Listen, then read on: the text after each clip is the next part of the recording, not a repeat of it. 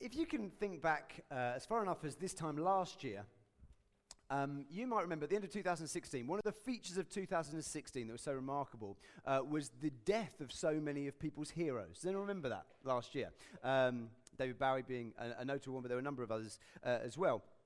And it's interesting because this year, probably, we haven't seen as many kind of really cherished public figures die as what we did in 2016. That's not, or maybe we have, but we've just got used to it. I don't know. Yet the feature this year would not be maybe the death of heroes, but maybe the death of the reputations of once heroes. I think that's been a massive feature of this year. And I think at the beginning of the year, it started more with heroes of ages well gone by, in the very long past. People who once people would have said, yes, this guy or this lady's great, now actually not so sure. And so, hands over, anyone's heard of the Rhodes Must Fall campaign? Anyone? No? Okay, just a couple. Oxford University, statue of Cecil Rhodes, colonist. It wasn't a test, Miller, don't worry, you're okay. It's okay. Anyway. And there was lots of students saying, look, this guy should not have a statue at Oxford University. Across the world, that would have been cases of that. That was in little 2016. It came over into our country in 2017 as well. In America particularly, lots of universities and institutions named after Confederate generals like Robert E. Lee, the guy behind the Confederate flag. Let's remember Dukes of Hazzard. Do you remember Dukes of Hazzard? General Lee, yeah, okay, that guy. Well, not from Dukes of Hazzard, but you know what I mean. In fact, in August this year, there was starts of a campaign to get rid of Nelson's column even in this, as Nelson probably wouldn't live up to many standards of virtue in 21st century world, okay? Sorry if that breaks anyone's picture of Admiral Nelson, but anyway. So that was the beginning of the year. Obviously, the second half of the year came much more about the heroes of today. Harvey Weinstein, Kevin Spacey, the ex-Manchester City footballer Robinho. Guys, who at the beginning of this year, many people said, look at that guy, very successful, model of 21st century life in some ways. Then suddenly, whoa, we don't want to go near them with a barge pole. And it's funny that in the context of this year, of these very flawed once heroes, fallen heroes, if you want to call them that, however you put that phrase, we've been looking at a sermon series on some very, very flawed heroes from a lot longer ago. And that, of course, is the book of Judges in the Bible. And so far in this book, we've had a load of guys, and one lady as well, who've been raised up to save Israel, deliver Israel in their time of need at different times. And it became very quickly, very, very clear very quickly in this book, I hope you've seen, that these guys were not your traditional kind of heroic role models. They had some significant flaws. But today's guy, I think, is the key in that regard. The one who fits most into the discussions of 2017, into these sort of characters up here, would be a guy called Samson. Okay? And some of you will be aware of Samson's story, some of you might not be. I want to just retell his story to you today. And just as a warning, it's going to take some time. We're dealing with Judges 13 to Judges 16 today. I'm not going to read you the whole lot. I'm just going to try to bring the story to life, give a few comments as we go along. But that's going to take the majority of what we're talking about today. And I just want to ask you a question as we go along. There's loads in this story, but this is the question I want you to ask. What do you do with Samson? And putting him in the light of like the discussions in 2017, what would you do with him if he was a modern figure? Let's make it concrete. If there was a statue of Samson in Birmingham city centre, would you call for it to be pulled down? If Samson was actually an actor and he was cast in a film and you were the director, would you call for his scenes to be reshot by someone else at the last minute? Okay, I just ask that question. So if you can be thinking of your verdict on Samson as we go through, let's get ready for. It's a great story. I tell you, this is good. I'm looking forward to this. I hope are you ready for Samson? Yeah, come on. It's everything a story could need to be, but it's incredibly tricky for us as Christians as well, I think. But anyway, let's get the fun out of the way first. Judges 13 starts off in a way that we're very familiar with now in the book of Judges. Okay, it says this: again, the Israelites did evil in the Lord's sight, so the Lord handed them over to the Philistines, who oppressed them for 40 years. Okay, this is how every Judges story has started in this book. Okay. But there's a difference now, because usually something else happens now. After they did evil, God handed them over to ex-Midianites, Philistines, whoever it may be. Then next comes, and they cried out to the Lord for deliverance. We see that in every single story in one degree or another. That's not here. There's no, and then they repented, and then they cried out. It's just not in the story here. And this is a big deal. What the judges, how you see in Judges, what the story has been as it goes along, all the judges pulls no punches. Things are getting worse and worse in Israel. They're not getting, the judges might do great things, but they're not rescuing the nation as they were hoped for. And by this point, they're not even crying out to God. They've stopped trusting God for their deliverance. But in a sense, actually, I think they've become completely content to settle for their situation. They're no longer bothered. They can't be bothered about the fact that they've got the Philistines ruling over them, these Canaanites who they were told not to make peace with. Okay, the Israelites are at their lowest of the low. However, God still comes and brings them deliverance. Okay, and he does it by sending an angel to a lady from the tribe of Dan who was unable to have children. And this is what the angel said: "Even though you have been unable to have children, you will soon become pregnant and give birth to a son. So be careful. You must not drink wine or any other alcoholic drink, nor eat any forbidden food. You will become pregnant and give birth to a son, and his hair must never be cut, for he will be dedicated to God as a Nazirite from birth. He will begin to rescue Israel from the Philistines." Now, the beginning of this just seems like good modern kind of prenatal advice, isn't it? Don't drink while you're pregnant, young lady. Okay, but it gets a bit weird with this cutting hair Nazirite stuff. What's going on here? Well, two things. Firstly, note this, he will begin to rescue the Israel from the Philistines. This guy's going to be another deliverer in the mold of the others. Okay, fair enough, we've got that. But what's the stuff with his hair and alcohol and that? Well, it refers to this thing, it says he will be dedicated to God as a Nazirite from birth. Now, Nazirites are talked about in the Mosaic law in the book of Numbers. And basically for Nazirites, usually it was a Nazirite vow that someone would take. And so somebody may decide they wanted to set themselves apart to God for a specific reason, for a specific period of time, okay? And if you wanted to take that vow, you go to the temple, make the vow, and what you do, there'd be 3 symbols of that vow to show you're still in, basically, and they would be no booze, no touching dead bodies, and no having your hair cut. Okay, there's reasons for all that. You can go back to Numbers for those. I'm not going to get onto them today. But those were the 3 things. A little bit about no unclean food as well. But let's stick with 3. It's easy to remember. Okay, so you've got this deliverer promised. He's going to have these rules for his life. And lo and behold, Judges 13:24, her son was born. And when her son was born, she named him Samson. And the Lord blessed him as he grew up. And the Spirit of the Lord began to stir him, okay? So here we have it. We've got to almost the end of the book of Judges. It's been a complete car crash of disasters for Israel from start to finish so far. But now we've got the real guy is coming. You've got a new breed of judge, okay? He's promised before he's even born, okay? None of the other judges have had that.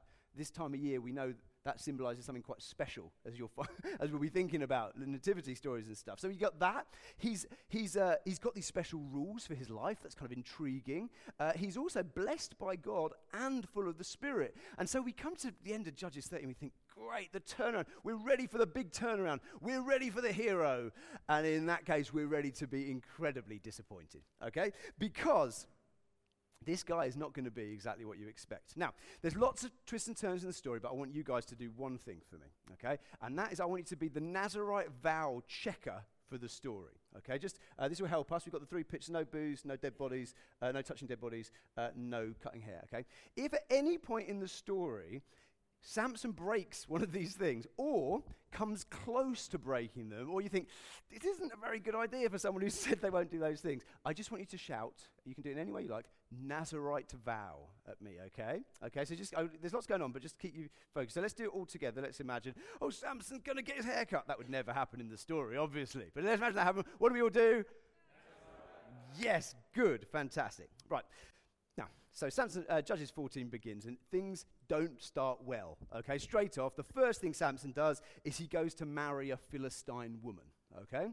And the reasoning is in Judges 14, verse 3. He says this: why do you want to do that? His parents say, well, she is right in my eyes, is the translation, is what the kind of original Hebrew kind of phrase is. She is right in my eyes. Now, what's wrong with this? Well, the Old Testament, firstly, is incredibly clear that when people in the people of God marry people outside of the people of God, it is a hair's breadth away from them then turning away from God and serving other gods. It's always a no-no. But even more ominous is this phrase, she is right in my eyes. compare that for a moment with the diagnosis of the whole book of Judges that's given in the last verse. In Judges 21, verse 25, this is what the author says. In those days, there was no king in Israel. Everyone did what was right in his own eyes. So all the chaos we've seen in Judges, what's the basic problem? The basic problem is everyone does what's right in their own eyes. Samson comes along, the deliverer, the mighty one, the one they've hoped for. And what's the first thing he does? I want to marry her. But God's law says this. No, it doesn't matter. She's right in my eyes. He's just like everybody else. That's the point right from the start. Oh, no, we hope this guy will be better. But no.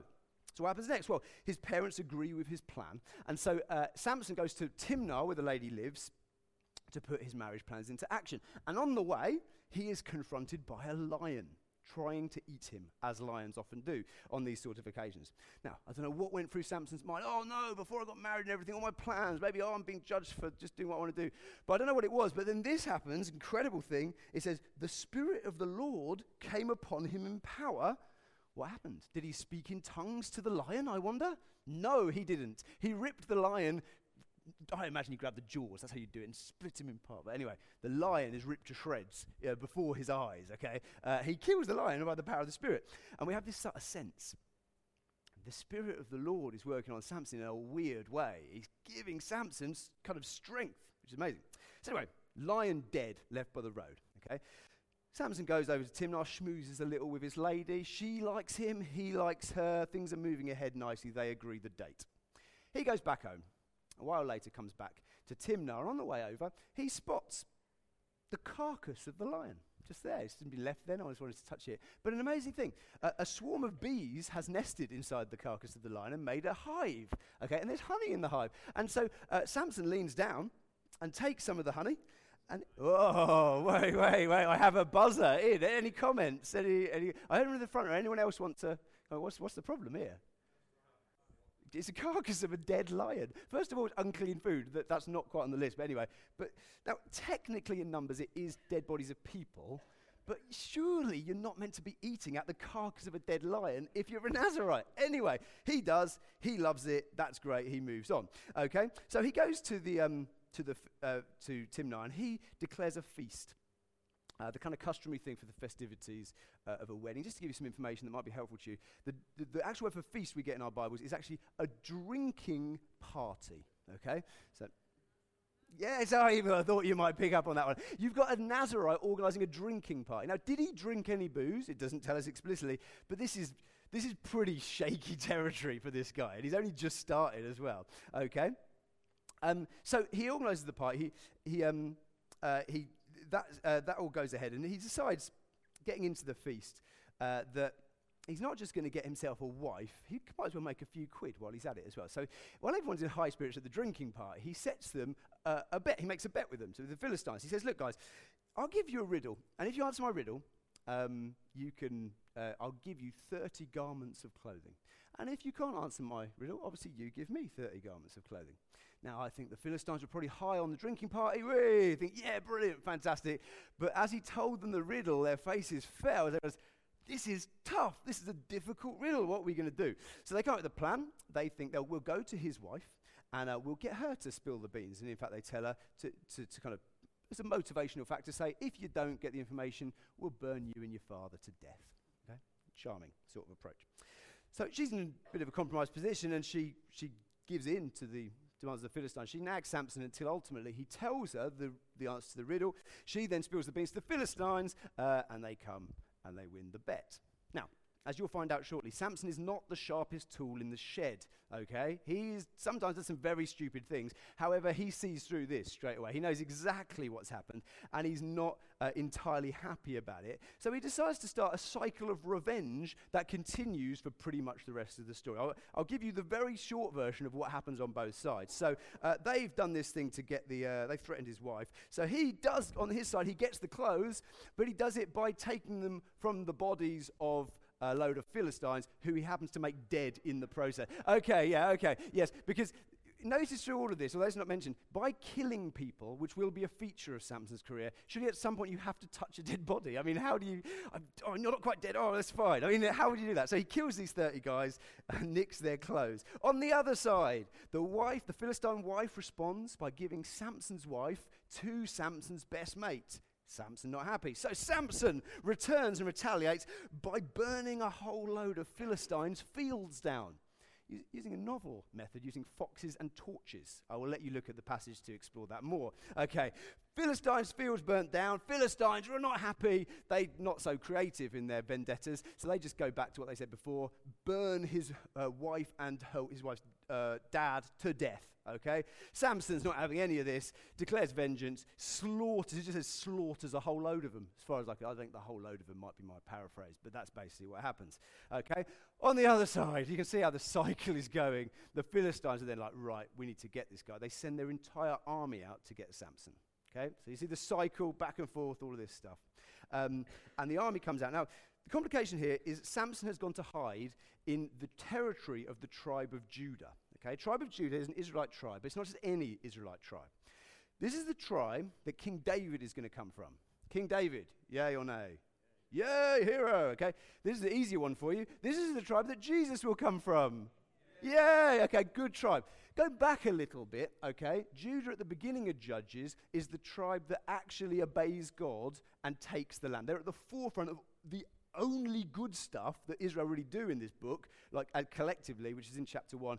They take most of the land they're given. This is a faithful tribe. Okay, got that? So, the Philistine army comes to them. The people of Judah go, well, why have you come to attack us? They go, we've got no problem with you. We want Samson. He's in your land. He's an absolute pain. He's causing havoc. We're going to kill him. Okay? So, you expect at this point, at last, Samson will have at least some support in fighting the Philistines. No, actually, that's not what happens. The tribe of Judah, the good tribe in Israel, capitulate completely, and they go to find Samson, and they say to him, Samson, we're going to hand you over to the Philistines. Their exact quote is this. They say to him, this is their rationale. Don't you realize that the Philistines are rulers over us? Now just think about this for a second. The beginning of this story, the Israelites aren't crying out for help. Now we find their most faithful tribe have become so comfortable with the status quo that they prefer to hand over God's appointed judge to the enemy than to even cause any problem with the enemy. This is how low they've sunk. Anyway, back to the story. Samson agrees, but on one condition. He says, look, hand me over all you want, but just as long as you don't kill me, that's all I ask. So they go, okay, fair enough. Tie him up with lots of ropes, take him off to the Philistines. So the Philistines' army's waiting there. It's at least 1,000 people. You never guess what happened, would you? Samson breaks out of the ropes. And I imagine the moment he's thinking, there's only foxes and torches lying about. No, that worked before. I found something, though. Donkey jawbone. I'll have that. Grab it. You guys are much sharper than I expected. I'm going to do a test at each side. I think you've got this straight away. It's a dead donkey's head, okay? Not what a Nazarite should be touching, but he decides to make 1,000 people dead with it, okay? He kills 1,000 people with the donkey jawbone. Obviously, Nazarite vow, yep, he's killed many more dead. Okay, after a brief fling with a prostitute in Gaza, I don't even know where that fits in there, but I think this is long gone from Samson's thought, and an incident involving the demolition of the gates of the Philistine capital city, which is quite entertaining in its own right, but anyway, we come to the end of Samson's colourful story, and it involves his womanizing once again, and he sees another lady he likes, and this is a lady famously called, I thought you'd probably have heard of her. Owen will now sing. Now, like his first wife, the Philistines instantly see Samson's weakness, and they kind of come along to Delilah and say, look, we want to know the secret of this guy's strength. We've noticed this guy's got something else going on. You don't just do things like this on your own. What's the secret? And we will pay you richly for the information. And Delilah thinks, well, it's a pretty good deal, so she goes for it. And she asks Samson straight out, what's the secret of your strength? And so Samson makes up some tale. He says about something to do with seven fresh thongs. If you tie them around me, I will become as weak as any other person. She does it. It fails. Okay? So Delilah comes back again and says, look, come on, tell me what's the real secret. He makes up another fanciful story. She tries it. It fails. Delilah comes back again. Tell me. He makes up another story. She tries it. It fails. And at this point, Delilah really turns on the tears. She really turns on the kind of twisting of the arm. You said you loved me. How? How could I be with someone who can't trust me? That sort of thing. Okay? I'm imagining. Was that so good? Guys, is that good? Have we seen that? Ladies, is that good? I don't know what I'm doing there. Anyway, we're going to get the picture. And Samson eventually gives in and tells her what he thinks is the truth. Verse 17 of chapter 16, he says this: "My hair has never been cut," he confessed. Well, yes, you got it. It's not quite happened yet, but you're ready. You're too sharp. "For I was dedicated to God as a Nazirite from birth. If my head were shaved, my strength would leave me, and I would become as weak as anyone else." So Delilah waits till he's gone to sleep and cuts off his hair. Yes, thank you, Verity. You can have that one. And then she summons the Philistines to storm in. Samson hears the noise. He leaps up from the bed, ready to fight. But then one of those tragic verses in the whole Bible, Judges 16:20, says this: "But he didn't realize the Lord had left him." Wow. Tragedy in that statement. See, I think Samson was kind of right and wrong in what he told Delilah, because his strength had never been in his hair. It was never the hair that was the issue. The strength came from God and God being with him. If he cut his hair off and God had stayed with him, he would have still been strong. It didn't even come from his Nazirite vow, because we know, as we've proved as we've gone along, he left that behind pretty much in chapter 14. He's not been caring about that for the whole time. No, his strength came from God, and God in his grace choosing to be with him. And when God in his grace, enough's enough, Samson, I'm off, well, therefore he did become as weak as any other person. And the Philistines have their moment, finally, and they take it to full effect. They gouge out Samson's eyes. They put him in bronze shackles, and they put him to grinding grain in prison. Samson is finished. Or is he? Dun, dun, dun. The denouement of our story occurs at the temple of Dagon. The Philistines are going wild, praising their God, singing, "Our God has given us victory over our enemy Samson." They decide to add insult to injury. They wheel out Samson, blinded and chained, to perform like a chimp before them. And they're all cheering, they're going wild and everything. Now, after the degradation of this performance, he must have known loads of these. He's just left to one side. And he's leant up against the pillar that holds up the whole of Dagon's temple. Okay? And finally, at last, humiliated, defeated, blinded, Samson does something he's never done. He cries out humbly to God. He has prayed before, but there was no humility in that prayer. This is a humble prayer. It's not perfect, as you're going to see, but there's a humility. It says this: "Sovereign Lord, remember me again. Oh God, please strengthen me just one more time. With one blow, let me pay back the Philistines for the loss of my 2 eyes." And so while the Philistines are praising their God and getting drunk, unnoticed by anyone, Samson leans against the middle pillar and he asserts his weight on it, and the whole temple starts to shake.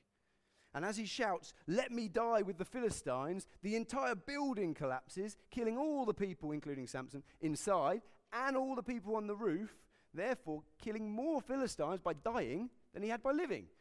Actually, in the bigger picture, striking a decisive blow against one of the Israelites' key enemies that in just a couple of generations, Saul and David will pick up from there and finish off the job. Okay? And there we have the story of Samson. So, question, as you kind of process all that, what do you do with Samson? What's your verdict on Samson?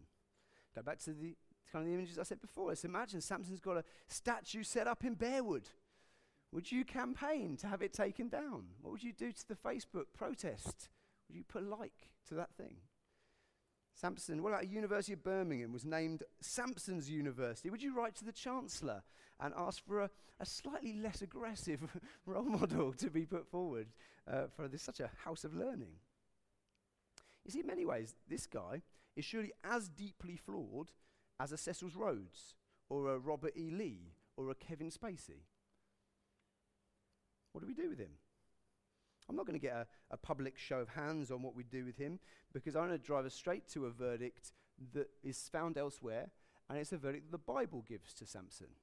And it's a verdict, I think, that, I'll be honest, I would have preferred this wasn't there, if I'm being honest. But it is there, and we've got to do something with it. And it's found in Hebrews chapter 11, and it's included, and this probably gives the game away a little bit, in a list of heroes of faith that Samson's found in. Okay, so after name-checking all the great and the good of Jewish history, Noah, Abraham, Isaac, Jacob, Joseph, Moses, Rahab, okay, we hear this. This is what the writer writes. And what more shall I say? For time would fail me to tell of Gideon, Barak. I think we've got a slide for this, Josh. Ooh, whoa, just white, it's gone. Very odd. Okay, I'll read it in an even better diction. And what more shall I say? For time would fail me to tell of Gideon, Barak, Samson, Jephthah, of David and Samuel and the prophets, who through faith conquered kingdoms, enforced justice, obtained promises, stopped the mouths of lions, quenched the power of fire, escaped the edge of the sword. Listen to this one. Were made strong out of weakness. I wonder if that's Samson's in there. Were made strong out of weakness, became mighty in war, put foreign armies to flight. It's not just Samson. There's some of our rogues gallery from Judges have made it as well. Now, when we see a list like that, whether we see it or we hear it, I think it's easy to kind of freak out at that point and go, whoa, what's happening here? Is the writer of Hebrews vindicating everything that these guys did? He's saying Gideon's idolatry was okay, Barak's cowardice, Jephthah, who I think you haven't had Jephthah yet, have you? Spoiler alert, Jephthah's murder of his daughter. Is that cool? Samson's pretty much everything he did. Are those things all right? No, that's not what the writer to the Hebrews is doing. Remember, Judges is very clearly written. There's no cover-up operation here. It's saying very clearly, look, this guy has some very significant flaws and is a picture of the moral degradation of the whole of the nation. There's no punches pulled there. But listen, the Bible refuses to be as black and white as we often are. It doesn't deal in goodies and baddies. You've got to understand that when you read Scripture. And the writer to the Hebrews is saying this: despite these guys' flaws, there is still something heroic in them. There's something there. It might be small, but there's something that's good. And we can't just write them off as purely cautionary tales. So the obvious question to finish then is, what is good about Samson? What kind of shred of heroic faith can we see in Samson? And I'd like to point out two things that I think this story we need to latch hold of while learning the cautionary lessons of the others. I'm not saying Samson was brilliant in all ways, but saying I think there are two things very clearly here we can see. And the first one is this. Ultimately, Samson recognized his dependence on God. Ultimately, Samson recognized his dependence on God. Now, this is contrasted most by the fact that for most of his life, this is exactly what he didn't do, and it was actually his downfall, okay?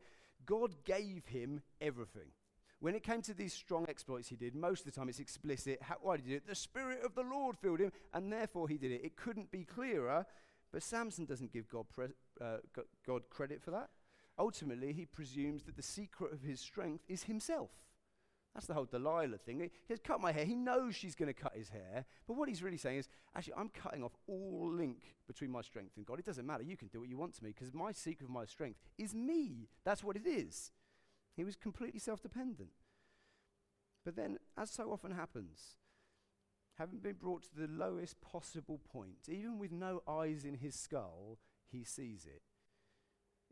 It's not a perfect prayer, I'll give it that. It's still mainly about vengeance, and it still has no repentance in it. I don't know if you noticed that about Samson's final prayer, but he does recognize who God is. This is what he says: Sovereign Lord, remember me again. You might think, well, that's just a tiny little phrase. I think that's what God was looking for. Sovereign Lord, remember me again. There's humility there.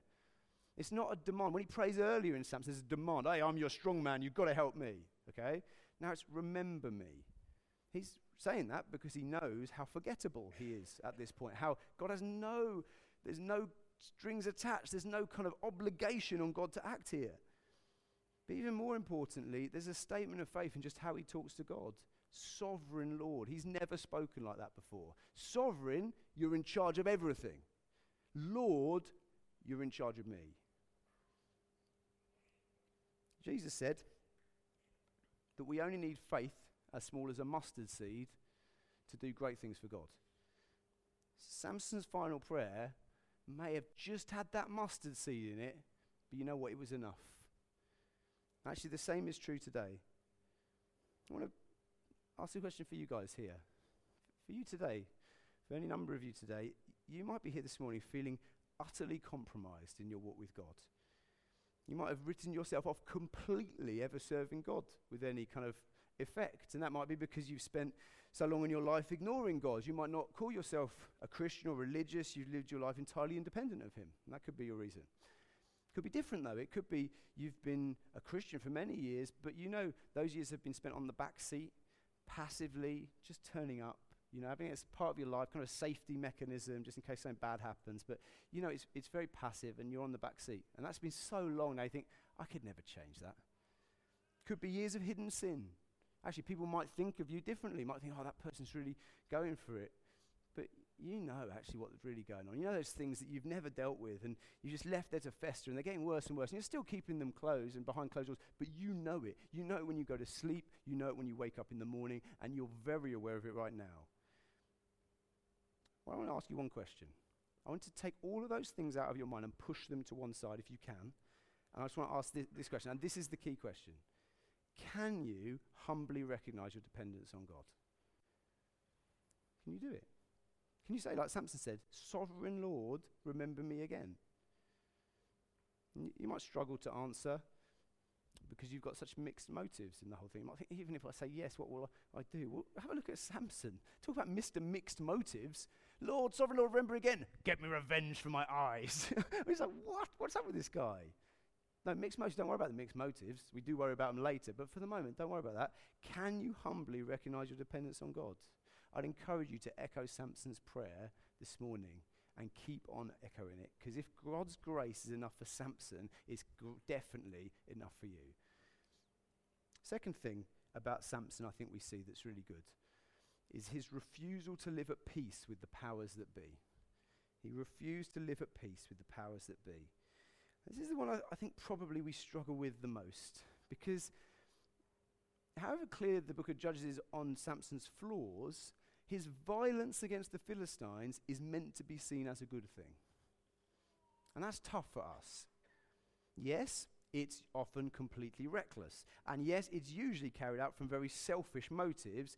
But the early reader of this book would have come away with the statement, well, let's face it though, at least he did take up the fight, didn't he? At least he knew who the enemy was and he did something about it. You see, Judges 14:4 gives us an insight into what God's doing at this time. God only appears a couple of times really behind the scenes in the passage, but this is the big one. We see what God's up to. And it says this, Judges 14:4, the Lord was at work creating an opportunity to work against the Philistines who ruled over Israel at that time. Now, Samson, he clearly didn't go about that work in the right spirit or with the right methods, but his aggressive defiance of Philistine rule was actually following the will of God. It's funny to think of. Now, the thing in this story that's we're meant to come away with, like, who are the baddies? Again, goodies, baddies doesn't really work. In the story as regards Israel, are the Israelites, the people of Judah, the people who are so compromised and I can't really be bothered anymore about this. We don't really care. Let's not upset the apple cart here. They're the ones that come off badly. Samson does a whole load of things wrong completely, but at least he knew who his enemy was. At least he stood up to them. And this is incredibly difficult to get hold of because, and I need to say this very right, okay? Rightly so, we have developed a deep aversion to violent conquest, okay? Just if you have developed a deep aversion to violent conquest, just want to say, please keep that deep aversion. Please don't think about changing that at any point soon, because Jesus had a deep aversion to violent conquest. And therefore, the result of that is fighting for us becomes a completely universally negative word. Okay? Those of you who've got kids who've ever gone to primary school, you get that first day, dress them up in their uniform, they stand there looking sweet, you put it on Facebook or WhatsApp or whatever, and as they go out the door looking sweet, what's the advice? What should they not do at school? Okay? Don't get in any fights. Particularly, I'm thinking of this for Rex. I should start this now. Don't get in any fights. Because fights are bad. It's the worst thing at school if you hear your kid's in a fight. That's the worst thing. And fighting, rightly so, we see that as pretty much universally negative.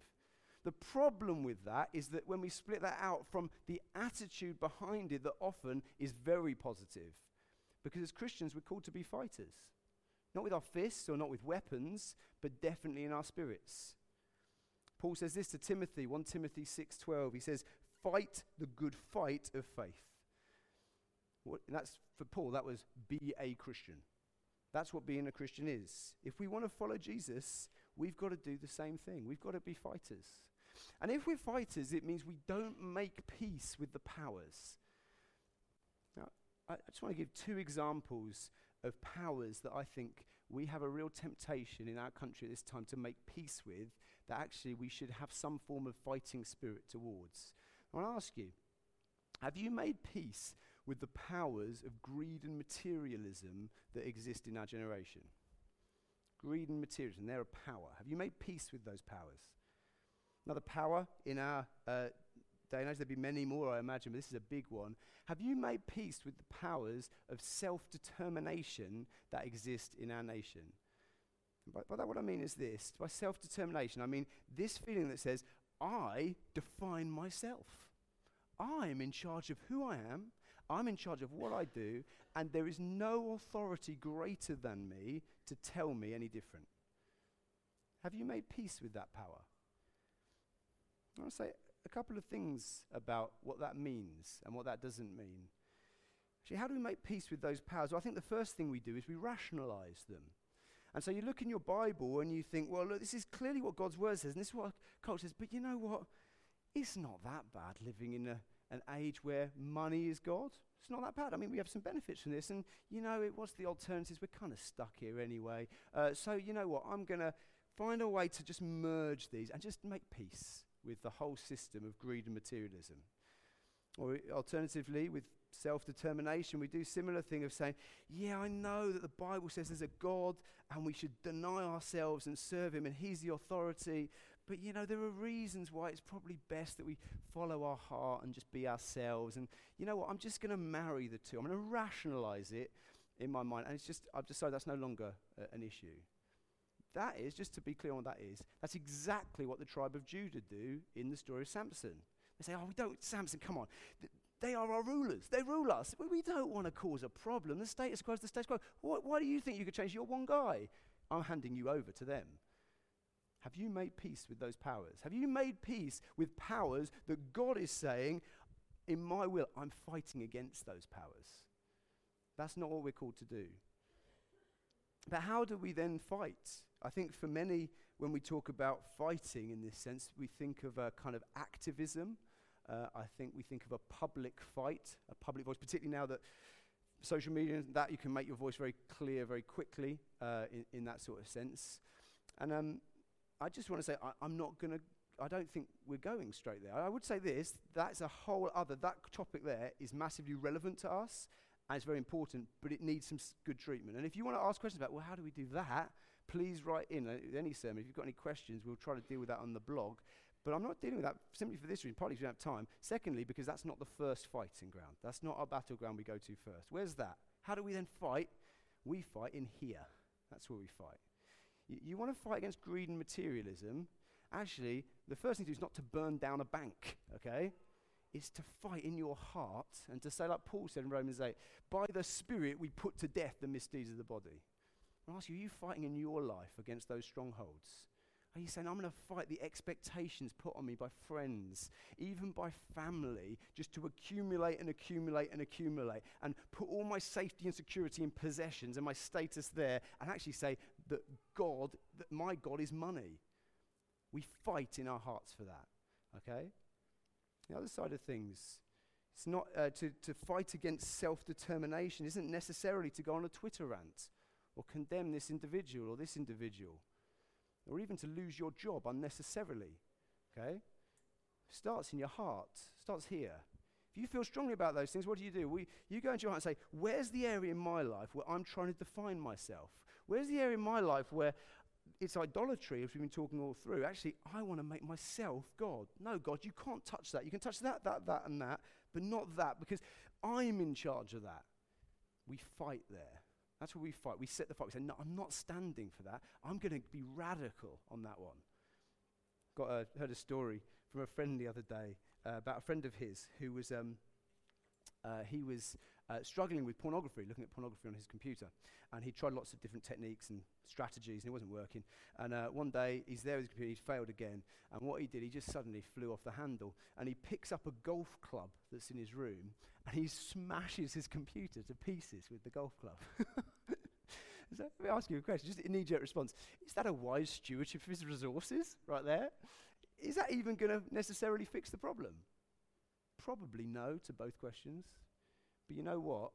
That's the spirit that I think God wants us to take from Samson when it comes to sin in our lives. Not to other people, but how serious are we about fighting against the sin and temptation in our lives? Samson wouldn't make peace with the powers, neither should we. So just to close and round up, I just want to underline one thing and tie things together, if that's okay. And I just want to say with all these things, as we do them, again, I've said this, but I want to say it again, please be aware that your motives will never be perfect, that you're probably going to get it wrong from time to time. When I look at Samson, I do scratch my head at his sort of willful selfishness and pride. And you can see his faults every step of the way. They're all there for us. But what happens is then I look at those and I think, Samson, why? Why am I preaching on Samson? This guy's hard. And then what happens is then I suddenly realize, hold it up. It's a mirror, isn't it? I look at myself, I see I'm just the same as him. John tells us, 1 John 5:19, that this world is under the control of the evil one. This world is under the control of the evil one. And yeah, we've been taken out of the world, but you know what? However much this side of Jesus coming back we're out, we're still kind of in. We're still complicit. We've still got blood on our hands in all of these things. For every evil we see in the world, we look inside, we see a reflection of it in our hearts. Our very best things we do are often tainted with our very worst things. We're just like Samson. And in a year like this, when people have been so eager to accuse and condemn public figures of the past and present, I think we need to be really, really careful. Because you know what? It might be right for you to join the voices and decry some of the wickedness done in the past and the present. It might be right for you to do that. I'm not saying it isn't. It could be correct, because some of these guys have done terrible things. But if you feel you do need to do there, it's imperative that you do something else first. And that's this. You've got to recognize that we're all pretty much the same. We've all fallen. We've all gone along with the spirit of our age. We're all Harvey Weinstein. We're all Kevin Spacey. We're all Cecil Rhodes. We're all Samson. And we will never be truly restored until Jesus comes again. And the question is then, what do we do in the meantime when we are such a bundle of contradictions and failings but are trying to do the right thing for God? What we do is the two things I said, I think. We put our faith in our sovereign Lord, and we fight the enemies that surround us. And if we do those things, maybe one day, imperfect as our efforts will be, someone will be able to say this. And what more shall I say?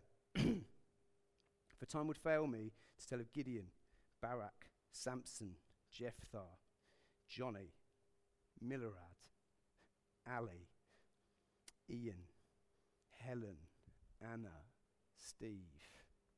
Put your name in there.